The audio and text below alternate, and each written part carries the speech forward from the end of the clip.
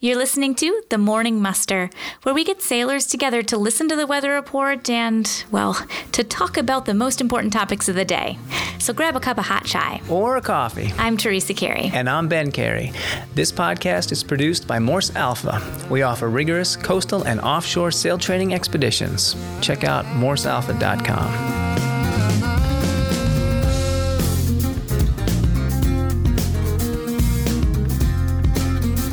Our friends Katie and Lyle at Sun Powered Yacht helped us expand our solar array. They're Sun Power authorized dealer and offer both flexible panels and fixed frame panels ranging from 50 watts to 410 watts. These are super high efficiency solar panels, which means more power in less space. Katie and Lyle are both sailors and have lived off the grid for over 8 years. They provide free consultation to help you size and build a DIY system. Check out their website for more info, sunpoweredyachts.com, and use the promo code MorseAlpha to get 10% off their flexible panels. Now, what I like about the SunPower flexible panel we have is that I can strap it down anywhere as needed, even on the outside of our winter cover to help keep the batteries topped up all winter long. Today's episode is about sailing and racing, both offshore and coastal, single-handed and with crew. We're going to cover it all today. Murray Beach is a lifelong sailor who loves offshore sailing, particularly short-handed and single-handed sailing. He's participated in a number of races to Bermuda, including the Bermuda 1-2. He's been enjoying short-handed races out of Newport recently, and he's a regular cruiser of New England waters, often single-handed. Marie Rogers has sailed and raced extensively on the West Coast. She loves the sport and bringing newcomers to it. She started a community sailing school, is serving as commodore of her sailing club, and is scheduled to skipper a boat in the 2023 Transpac. We're excited to have you both on the podcast. When I was thinking about sailing and racing, which is what we're going to talk about, I was thinking, for me, sailing is a way of slowing down. That's why I like doing it. I like to disconnect, relax a little bit, go places, explore new things. And I guess so that makes me fall more in like the cruiser camp rather than the racer camp. And I've always been a low-tech sailor. We recently did a podcast about the Race to Alaska. You guys familiar with that? That is a funky, low-tech race, sails up to Alaska.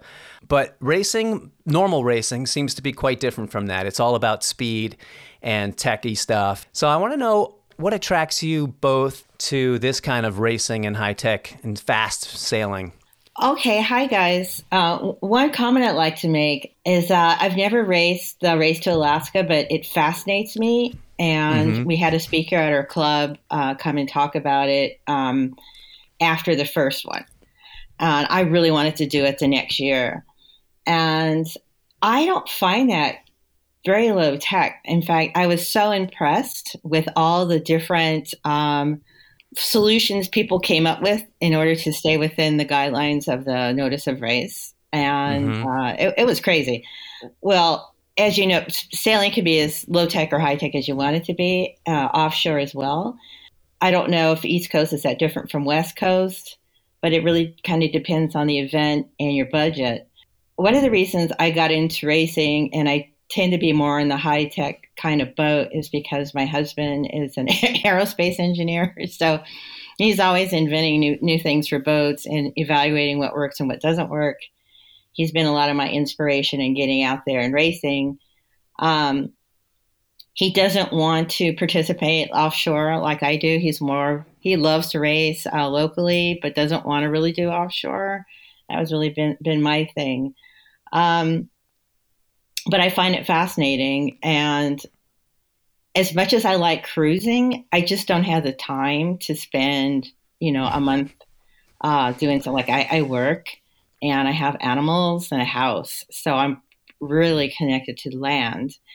But the appeal for me for racing just onshore, like day racing or, coastal and offshore, is that there's a pretty definite amount of time to do it in, and it's super compressed. Yeah, that's a good point. I like the whole team effect. So I think maybe when I retire, I don't know when that's ever going to happen. I would consider doing more cruising. Cool. Maria, what about you? Well, I totally agree with what you're saying in terms of there are really two types of sailing. One is just unplugging and enjoying being on the water, letting, not really having a plan. Whatever you do, don't put a time limit on your, on your destination.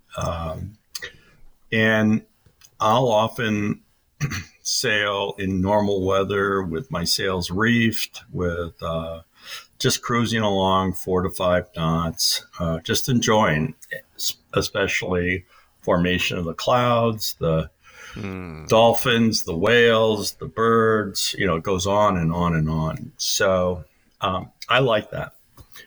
But racing is an entirely different environment. There, my brain is in 150% power. I'm always considering and evaluating. I'm vigilant as hell. I'm every tweak of the sail is there to maximize speed.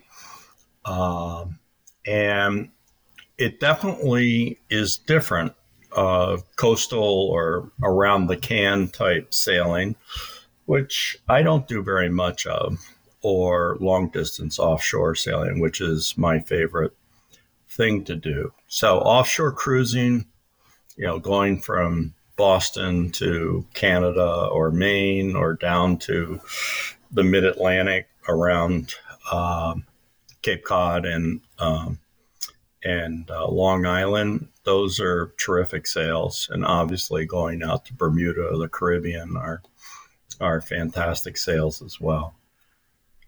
Most of the time I'm single-handing. With some of my Bermuda races, I've done that with crews. We use a crew of 6, including myself. And that's a very different experience. Absolutely radically different. And a lot of leadership, a lot of coordination, a lot of discussion. So they're very different environments, all of them. They're all beautiful. They're exciting. It is, you really did capture it at the beginning when you said that you were someone who just enjoyed the experience of kind of being out there. And that is really wonderful. Right. Yeah. I mean, you're right. They are two different things, and each one has its own beauty, I guess. And I've done a little bit of racing. I'll just a few things. I did the Monhegan race last year. Are you familiar with that one? That's 140, yes, right. 140 nautical miles, Portland around Monhegan and back. Right. But I did that on a really small boat. And I was like, oh, this will be fun. I'll learn how to race. But, we ended up coming in last.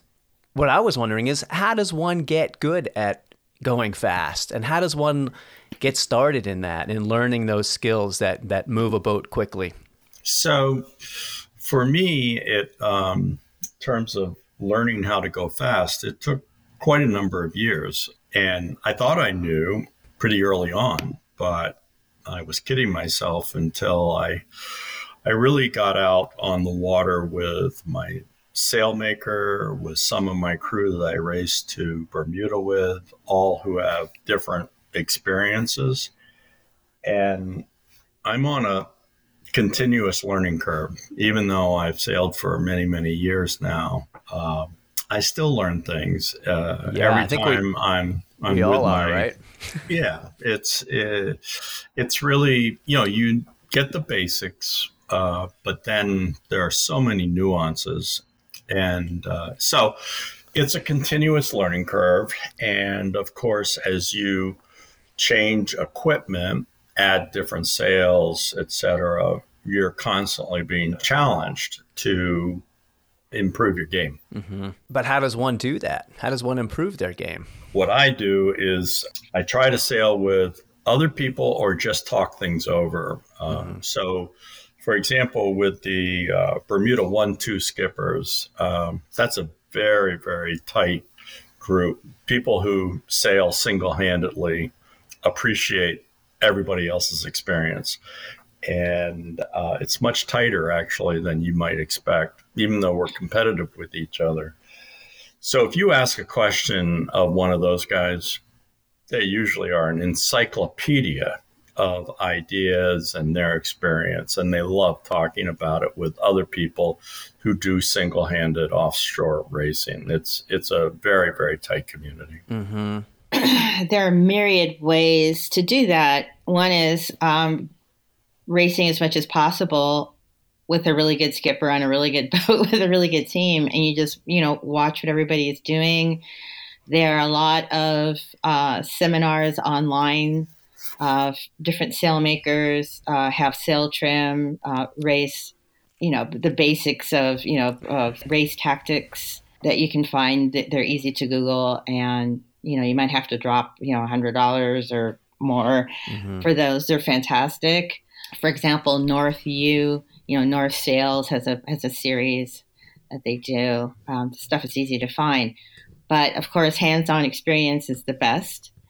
And that's one of the things I love about racing. Even like Murray was talking about going around buoy racing. So you're racing around some cans, and it's kind of hard in a really big boat, but we could do it. But the saying, for racers, once you get two boats together, I mean, you could be sailing along, you have that nice cruising day, right, Murray? And the next thing is like, oh, you see another boat that's similar to yours, you shake out that reef. And you sort of, sheet everything in, and then next thing you know, you're racing.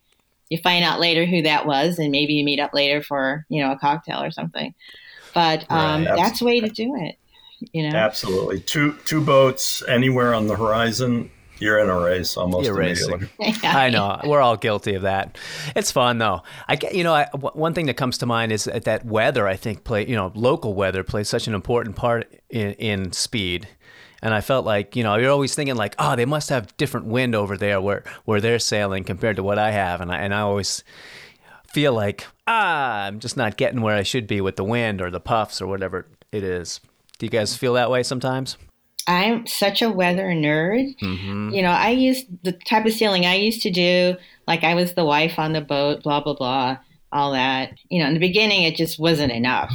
I needed to know more. And like, why am I doing this now? Or I would ask like my husband or whoever was skipper on another boat, like, shouldn't we be doing such and such? Shouldn't we be like, traveling down, aren't we a little overpowered or, no, we don't need to do that. And 30 seconds later, they're like, Marie, let that down. Like, it becomes like a control thing. And it's like, eventually I had to buy my own boat so I could make all these determinations myself and not have to rely. Of course, if somebody else is skipper, then I'm going to do what they say unless it's a safety issue, or I'll just go ahead and do it if we're not winning, then definitely kind of take over. But like Mary was alluding to before, it becomes like a whole different mindset. Not only are you worrying about safety, I tend to have a bunch of people on the boat. I don't do solo sailing, double-handed, yeah. But, you don't want your crew to get hurt. You don't want anything to get fouled. So you're thinking about all the things that could go wrong. But at the same time, you want to go fast. So it uses a lot of your head, which is I really like. Yeah, I think what you just said about safety really is paramount, whether you're solo or with the crew. I probably spend more time on that than almost anything in prep. And I try very heavy training with the crew. And then for myself, when I'm solo, I'm extremely disciplined about what I'm doing, because if you go overboard or you get hit by the boom or, you get injured by yourself, that's a very serious, your life is definitely in jeopardy. Yeah, definitely. You had mentioned something about the routine, and maybe shift into a little more of an offshore talk, but talking about the routine, because you just mentioned how you're on your game all the time and you take things very seriously and you keep a good routine. I want to talk about the importance of that. And maybe you guys can just tell me about how you keep your routines when you're offshore and how you manage your fatigue. That's a good one. Yeah. Well, it depends. For example, if it's just like a 2-day or 3-day race, it's a little different than like a week or 2 weeks. But that stuff has to be figured out ahead of time. Normally on boats, there is a very strict schedule, and your watch schedule has to be adhered to, just to be fair for everybody. Or in case somebody gets hurt, you want some people that are well rested.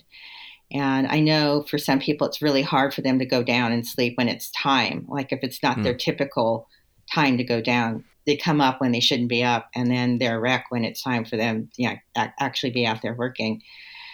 But it's like we were talking about before, and Murray said, safety is number one. And if you're fatigued or super sleep deprived, or you're not eating right, or whatever, whoever did the provisioning, you didn't have input to, maybe you have an intolerance for gluten, or you're vegetarian, whatever.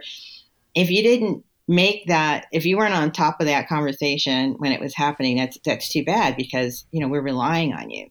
So it really becomes imperative that you have a lot of communication with your crew beforehand when you're doing the planning. The first ocean crossing that I did was delivering a boat back from Honolulu to Los Angeles. There were 4 of us. It was a 70-foot racing sloop that normally has a crew of between 9 and 10 people to actually race it. And with just 4 of us, we had a really lovely schedule where we were down for 6 hours, but we had solo watches 3 times in a 24-hour period, which was quite lovely. But it was it's kind of nuts. So you're all by yourself, and it could be like 2 a.m. and maybe the electronics are freaking out or something, and so sometimes you have to wake people up to kind of help you out or something and get you back on track. But I could go on forever, but depending on what's happening, whether it's a race or a delivery, you're never really down. Like I would imagine when you're cruising, you can really shut your brain off. But I know for me and most people that I know, even when you're off watch, even when you're sleeping, I think there's a sort of a running narrative in your head of all the things that could go wrong. And so let's say, for example, if you're sleeping and let's say you're on a port tack, and all of a sudden the boat comes up and you hear a bunch of noise,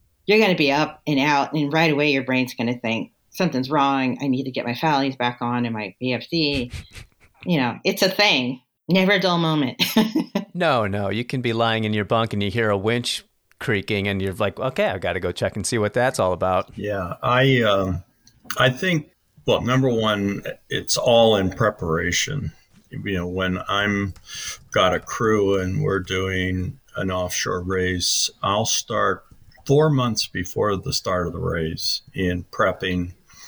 And that includes menus, that includes all provisioning, that includes, all the plans, because you don't want to be ad-libbing that as you get toward the start. For myself, the biggest issue is fatigue. And so having a discipline during when you're solo, it is essential to have a discipline. And so I keep a watch schedule. I keep a log. Every watch, I will have an instruction checklist laid out.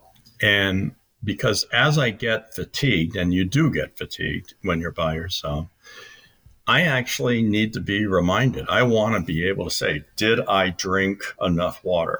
Mm. Did I check, the pins? Did I check for chafe? Did I check, all those things?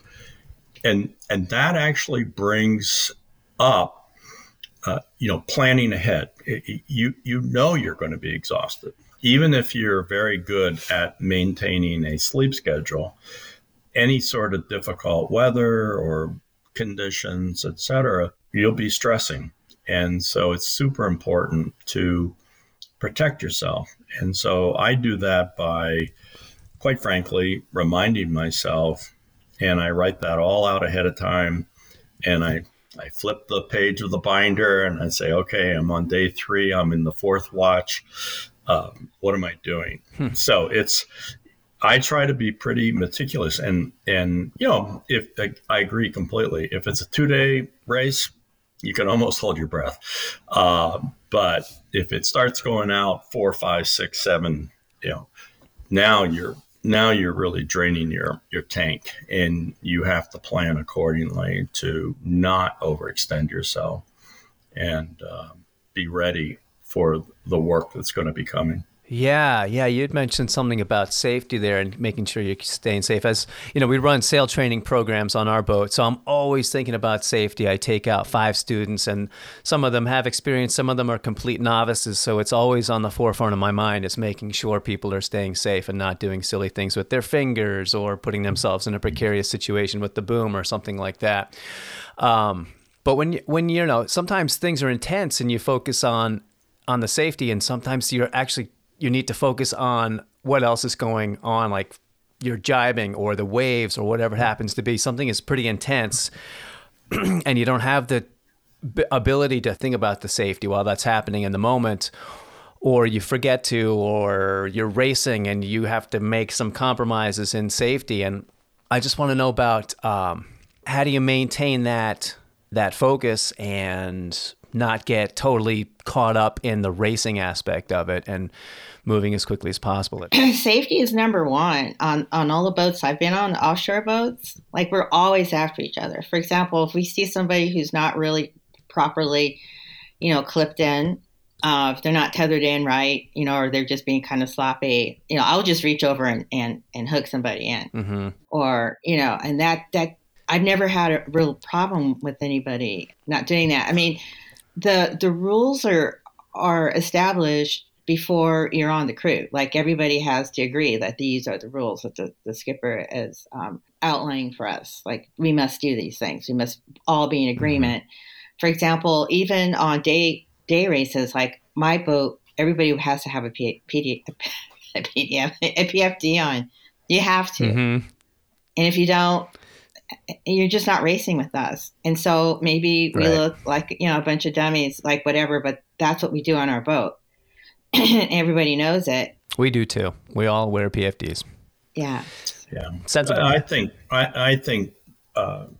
it's number 1, 2, and 3 is safety. And so I try to make it as easy as possible. So, for example, the jack lines are very easy to walk along. A lot of boats, it's very difficult to get around the various, blocks and winches, et cetera, with the jack lines. So you really want to be thinking, let's make this as easy as possible. But I also agree, the first thing I think about is how dangerous is the next move? And what do I have to be getting ready for? And when I have a crew, for example, everybody, as Maria is saying, everybody has to wear the harnesses and the flotation devices, be tethered, and it's not an option. The one that I'm amazed with is I see boats with some of the crew having a beer. That to me is insanity. Right. The level of risk that people are taking at that point is crazy. So, I don't have alcohol on my boat, and I really try to make it as seamless as possible. Coming out of the companionway, you're hooked on. You do not wait to get up into the cockpit. You're hooked on before you come up the companionway, et cetera, et cetera. Everybody has an AIS device on and on and on. And everybody's trained to recover man overboard. Knock on wood, I've never lost anybody overboard. But again, when you're in, just 3, 4, 5 foot waves, it's almost impossible to find those people. Oh, yeah. You really have to be aware that it's, it goes from fun to really serious very quickly. Now, have you guys had any stories or experiences that have led you to implement these rules that you have on board, or some experiences that have given you some insight into safety, maybe some hairy moments? Well, I was racing back from Bermuda on a two-handed race, and one of the competitors again, you're solo in the cockpit while your number two is down below off watch. And a really experienced sailor, a wave came through and he literally went between the lifelines. He got knocked through the lifelines. He wasn't completely out of the boat, but it was impossible for him to get himself, self-rescue. He couldn't get through the angle. And luckily, his crew, heard it. Not immediately. It was the continuous noise that woke up the crew. And, he could have lost his life very easily. It was as scary as you could ever imagine. And this is an incredibly experienced sailor, probably much more experienced than me. And yet bad things happen.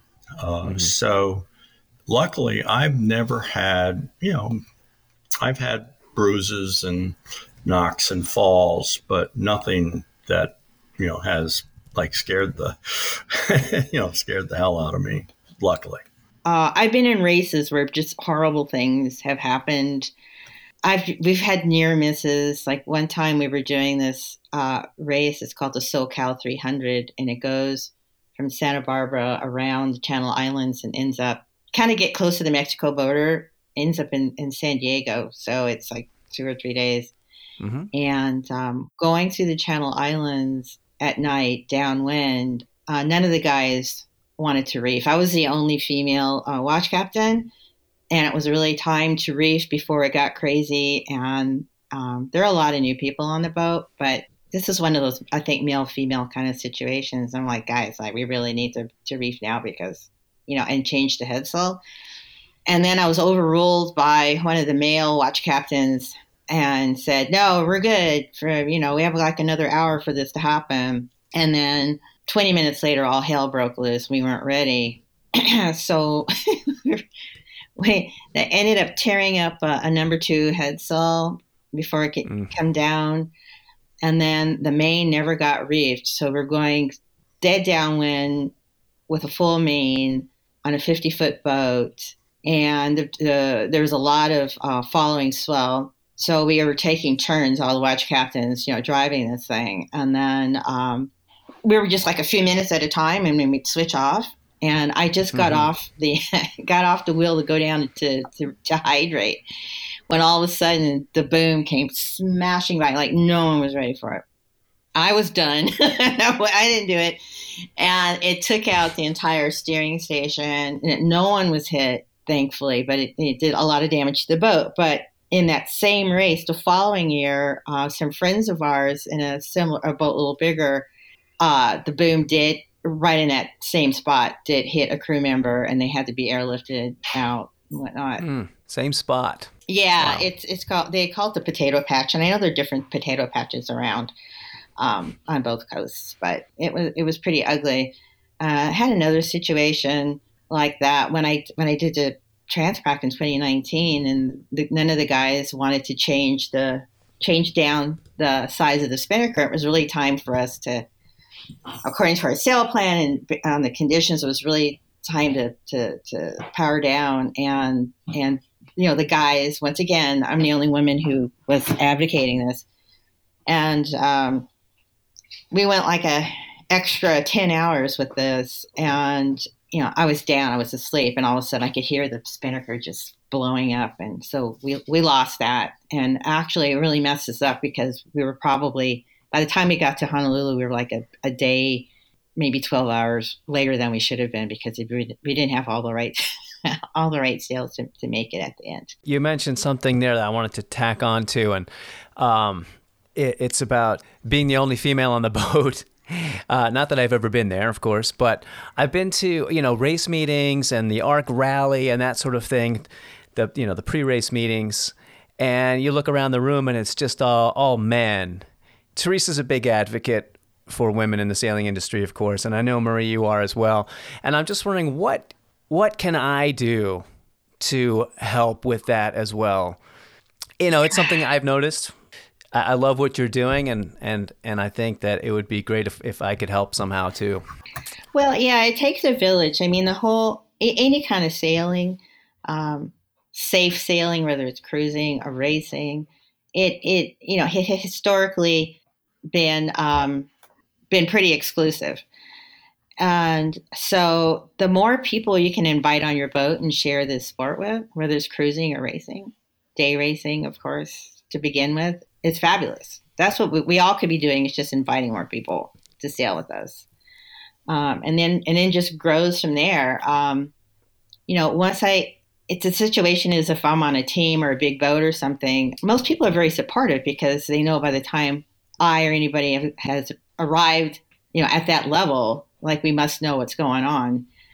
But I think the difference is it's not just a white male kind of thing. I think it's a male female thing that males want to protect us. And I think it's just part of the inherited DNA that guys have, that they want to be the protectors and whatnot. And the women, I think part of our training is to, understand that and graciously say something like, "Oh, I've got this," and then prove it. We're always having to prove ourselves. That's just part of reality. I don't know if that might change one day, but as a person of color and as a female, I'm usually the only unicorn on a boat. I'm just so used to it now. Right. Yeah. My number one companion is my daughter, and she's in her mid-30s, and she's an excellent sailor. I can say that not so much in the races like the Newport Bermuda race, but for example, in the Bermuda 1-2, there are a pretty significant number of women in that event. Not so much as on the solo side, but an awful lot on the two-handed side coming back. Mm-hmm. And, there are a few that do the solo legs. And the other thing is, at least around me, there are a lot of people introducing women into the sport. And, this is a sport that women can do very, very well. It doesn't require, in most cases, it doesn't require a huge amount of physical strength. Sometimes that's helpful, but it requires brains, courage, thinking ahead. And if the boat is rigged correctly, it doesn't really require a lot of horsepower at all from a physical point of view. It requires mainly thinking it out. And there, obviously, the women are probably better than we are. So, and clearly, I can't stress enough, the types of things that Marie is talking about. Thinking ahead and getting in front of the coming weather is so important. If you're by yourself and all of a sudden the wind shifts up, 10 knots, 15 knots, and you got the wrong sails up, you're probably going to have to heave to and fix your rig before you can keep on going. You can't manage the boat if you're overpowered. It really is not possible. You need to actually come to a halt and get up into the wind and then change your sails. And so it's really silly to be so aggressive that you're making those miscalculations. It's always better to be more conservative, in my opinion. Mm-hmm.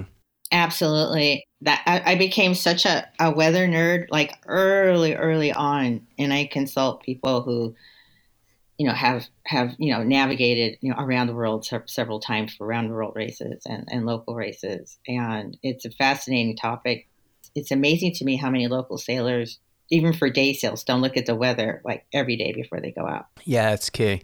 I just want to point out that something my wife always says when you were talking about the sailing offshore with your daughter, I think, about the physics on the boat, and everything is so big, and we all use the mechanical advantage on the boat, the winches and the blocks and tackle. Without those tools, none of us would be able to do it. And so it kind of puts in perspective that the difference between men and women is somewhat negligible because we're all using the same tools here to move things that we wouldn't normally be able to move. So it's an interesting point when you think about it that way too. Well, I in my boat is, even though it's relatively large, everything is in the cockpit. That's right. The only thing that it is interesting, the spinnaker, you got to get up in the bow for. But everything else is 100% in the cockpit. And that, of course, gives you a purchase for, positioning your body to do the work. And obviously, you don't have to get out over the coaming to either move or to do the work. And so it's much safer.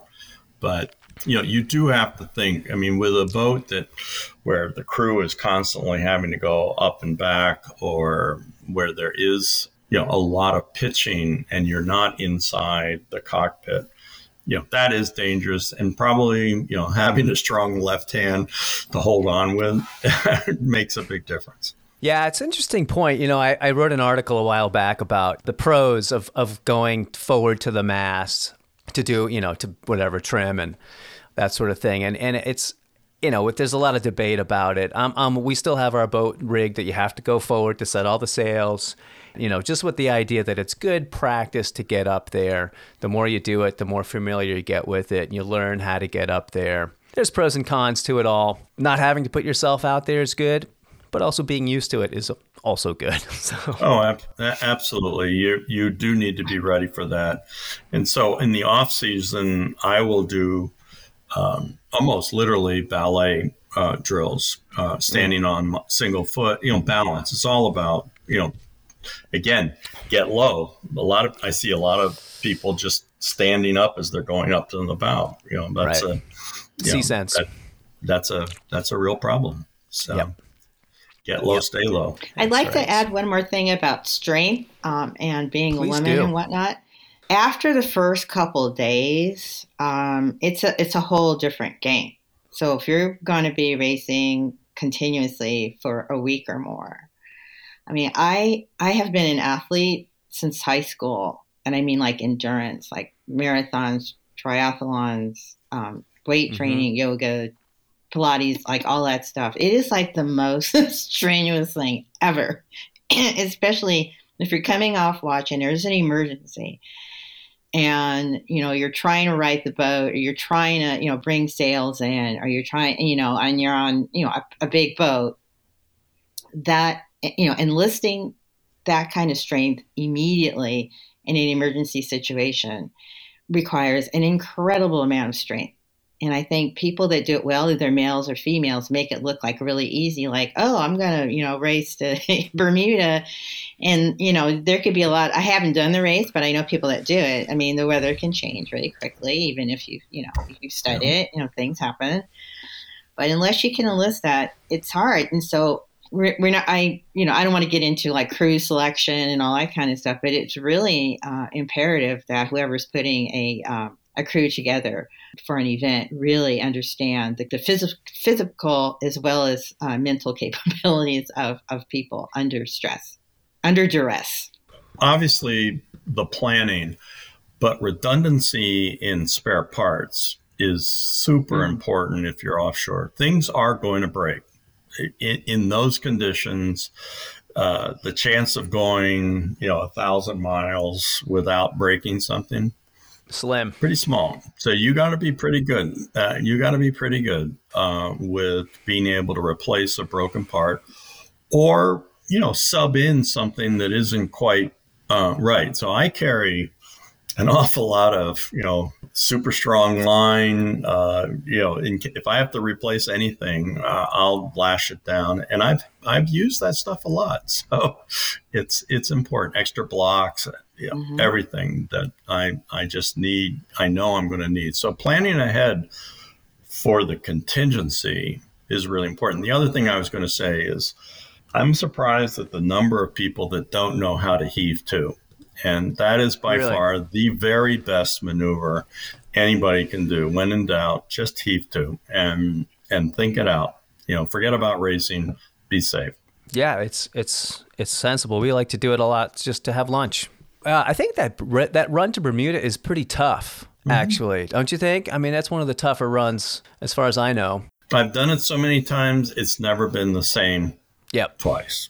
And the most amazing thing is in the Gulf Stream, the world is completely different, Yeah. and if you hit it wrong, it's going to be a long race. Mm-hmm. So, and it's funny, I've won and I've come in last.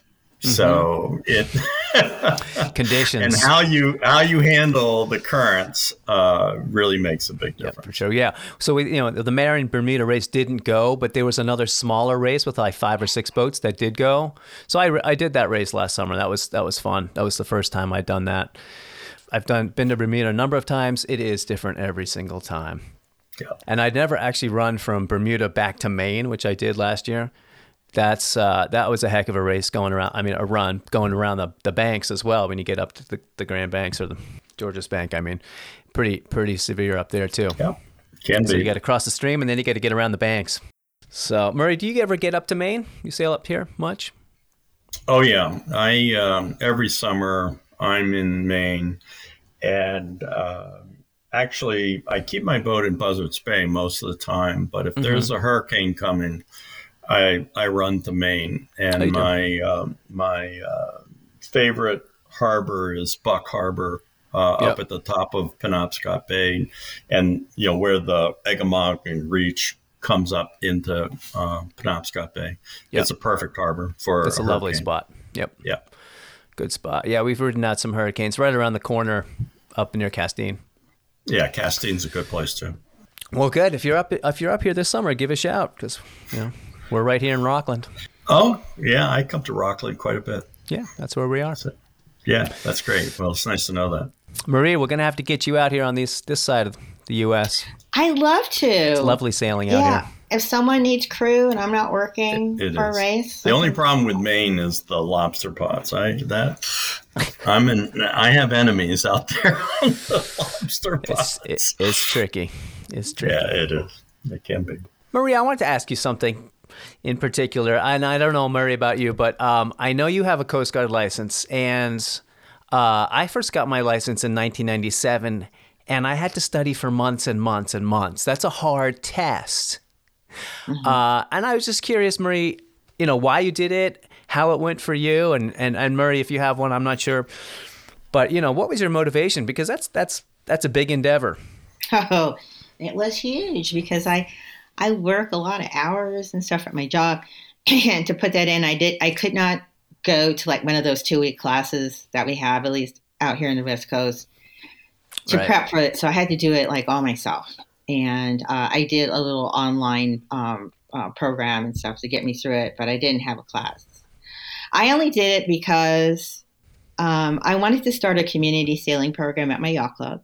And at the time, this is about 10 years ago, I thought, wow, it'd be great as our membership started dwindling to start bringing new people in. So training them how to sail, and then they have we have these community sailing boats, and then maybe after that they get really interested, buy their own boat, and then become regular members. And so that was like the stepping stone. In order for me to have that school, I needed to have the license. Yeah, good. Murray, do you have a license or anything? No, I don't. Yeah. I've thought about it, but I'm not doing anything that requires it. Now, I take tons of courses, both online and whenever I can find one on land. So I don't think it would be that hard for me to do. It just takes time. Yeah, that brings up another point. These offshore races, we were going to do Marion Bermuda, when was it? A couple of years ago, but they canceled COVID. But those offshore races have some serious requirements for safety and safety classes. And so I'm sure you both have done a number of those, but just can you give us some insight into the experience and, the benefits of those? Now, the first time I took the U.S. Sailing offshore safety class, it was a 2-day class in San Diego. It's like, I never wanted to get on a boat again. I mean, it was like all the horrible things that have happened just while people were cruising, let alone racing. Just crazy accidents. They had the actual people who had recovered the bodies there, giving the lecture. And it was like, this is crazy. I mean, like equipment that we use that we depend on failing for whatever reason and people perishing and whatnot. anyway, the experiences, they're different. There's 1 day, there's a 2 day, and you hear a bunch of horror stories, and you learn, but before that, you learn about all the equipment, what it's supposed to do, all the different systems that are available to us. But you go home with the reality that none of this is fail-proof. You must follow all the guidelines, do the best that you can to be safe, but things happen. So, for example, getting into the life raft with full foul weather gear, boots, and my life jacket already deployed, getting into that tiny thing, and then with 5 other people, and then sitting in there, kind of simulating what it would be like in the middle of the ocean. We were in a heated swimming pool, and it was horrendous because I'm really phobic of tiny places, and thinking, gosh, it could be like this for hours. Days. I just want to be knocked out. Just give me tranquilizer so I don't really have to know what's going on. But in the Transpac I did in 2019, we were watching some of our friends on a tracker, and they stopped. And it's a really fast boat, much faster than I was on. And it turns out they sank, but they had to deploy the life raft and everything, and they were actually rescued. But it was a fully crewed, it was like state-of-the-art boat, state-of-the-art sailors, and their boat went down. Yeah. You've gone through the training, it can go wrong. And then when it happens, are you going to be ready or are you not going to be ready? Mm-hmm. I agree. I've probably done in the last 12 years at least 5 safety at sea seminars. And at first it's a little bit daunting because obviously what they're doing is they're teaching you first aid, weather, safety procedures, etc. And so they focus on things that go wrong. And of course, that's, the small part of sailing. But I've always learned something that's very, very valuable. I've always met other people who I've enjoyed. So the community around it is very, very good. The in the water training that Marie was talking about is very good. I will say that at least of the races that I've been in, what has impressed me is they've gotten better and better and better at training and safety requirements. And the most strict one that I've seen is the Bermuda single-handed race. The criteria there is really high, and it's everything that you would see in the Newport or Marion Bermuda race, and then some. And that, if you can, basically, if you are ready for one of those races, you're ready.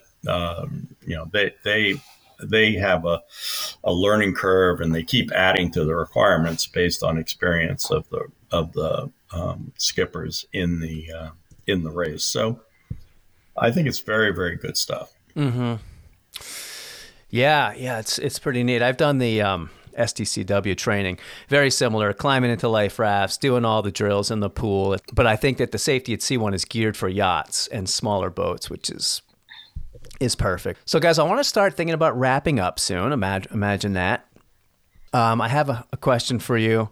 We all know about the favored tack, right? And we're usually trying to go upwind as efficiently as possible.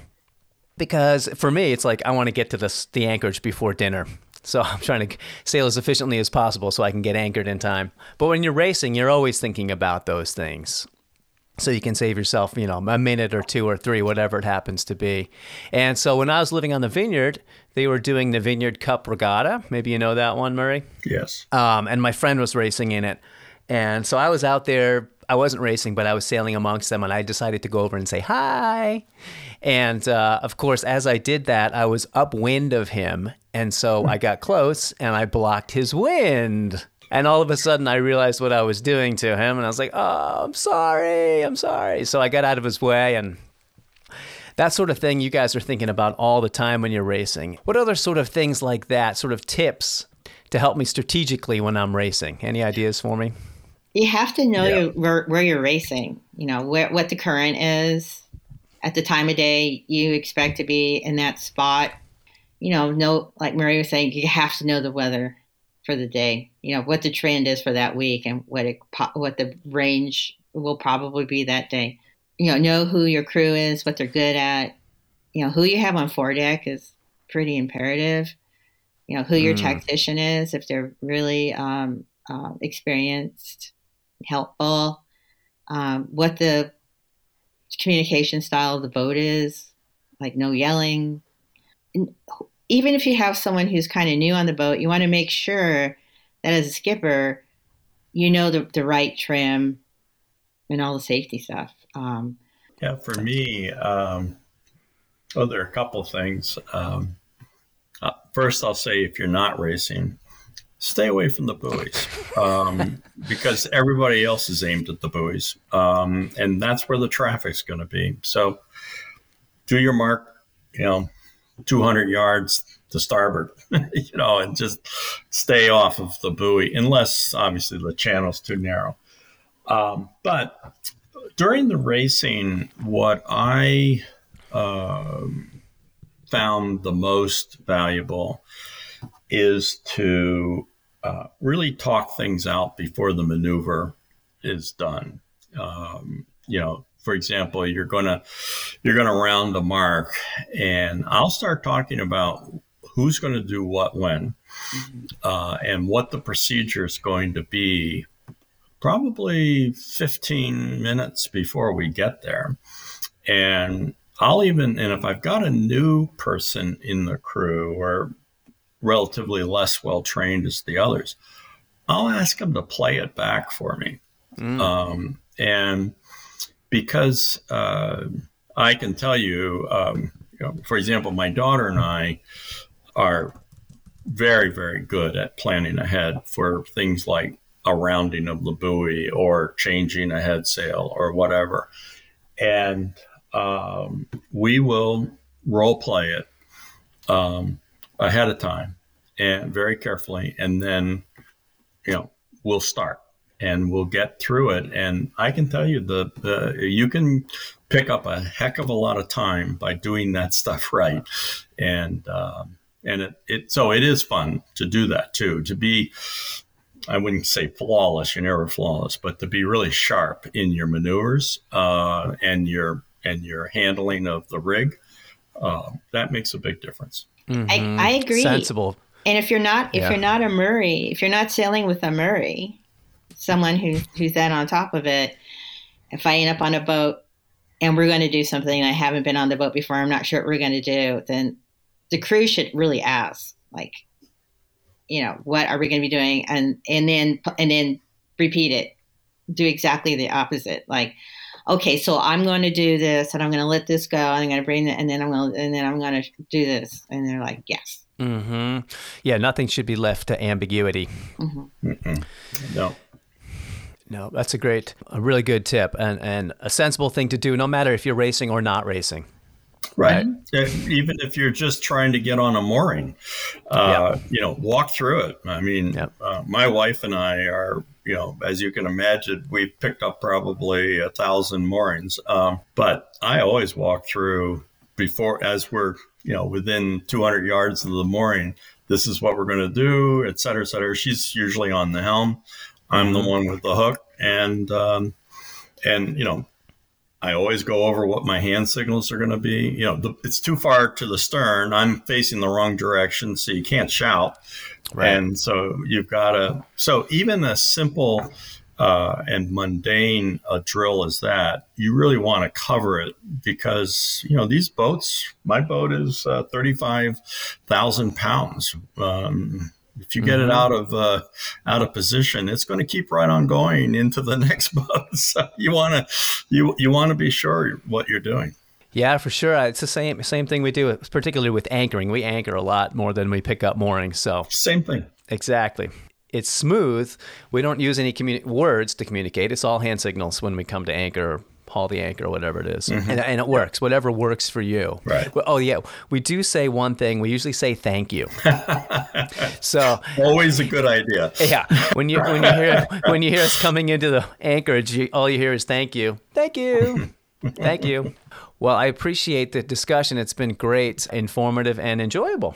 So thank you guys so much for sharing your stories and your passion for this sport. I think it's great. Well, thanks an awful lot. Yeah, it's nice. It's nice being here. Thank you.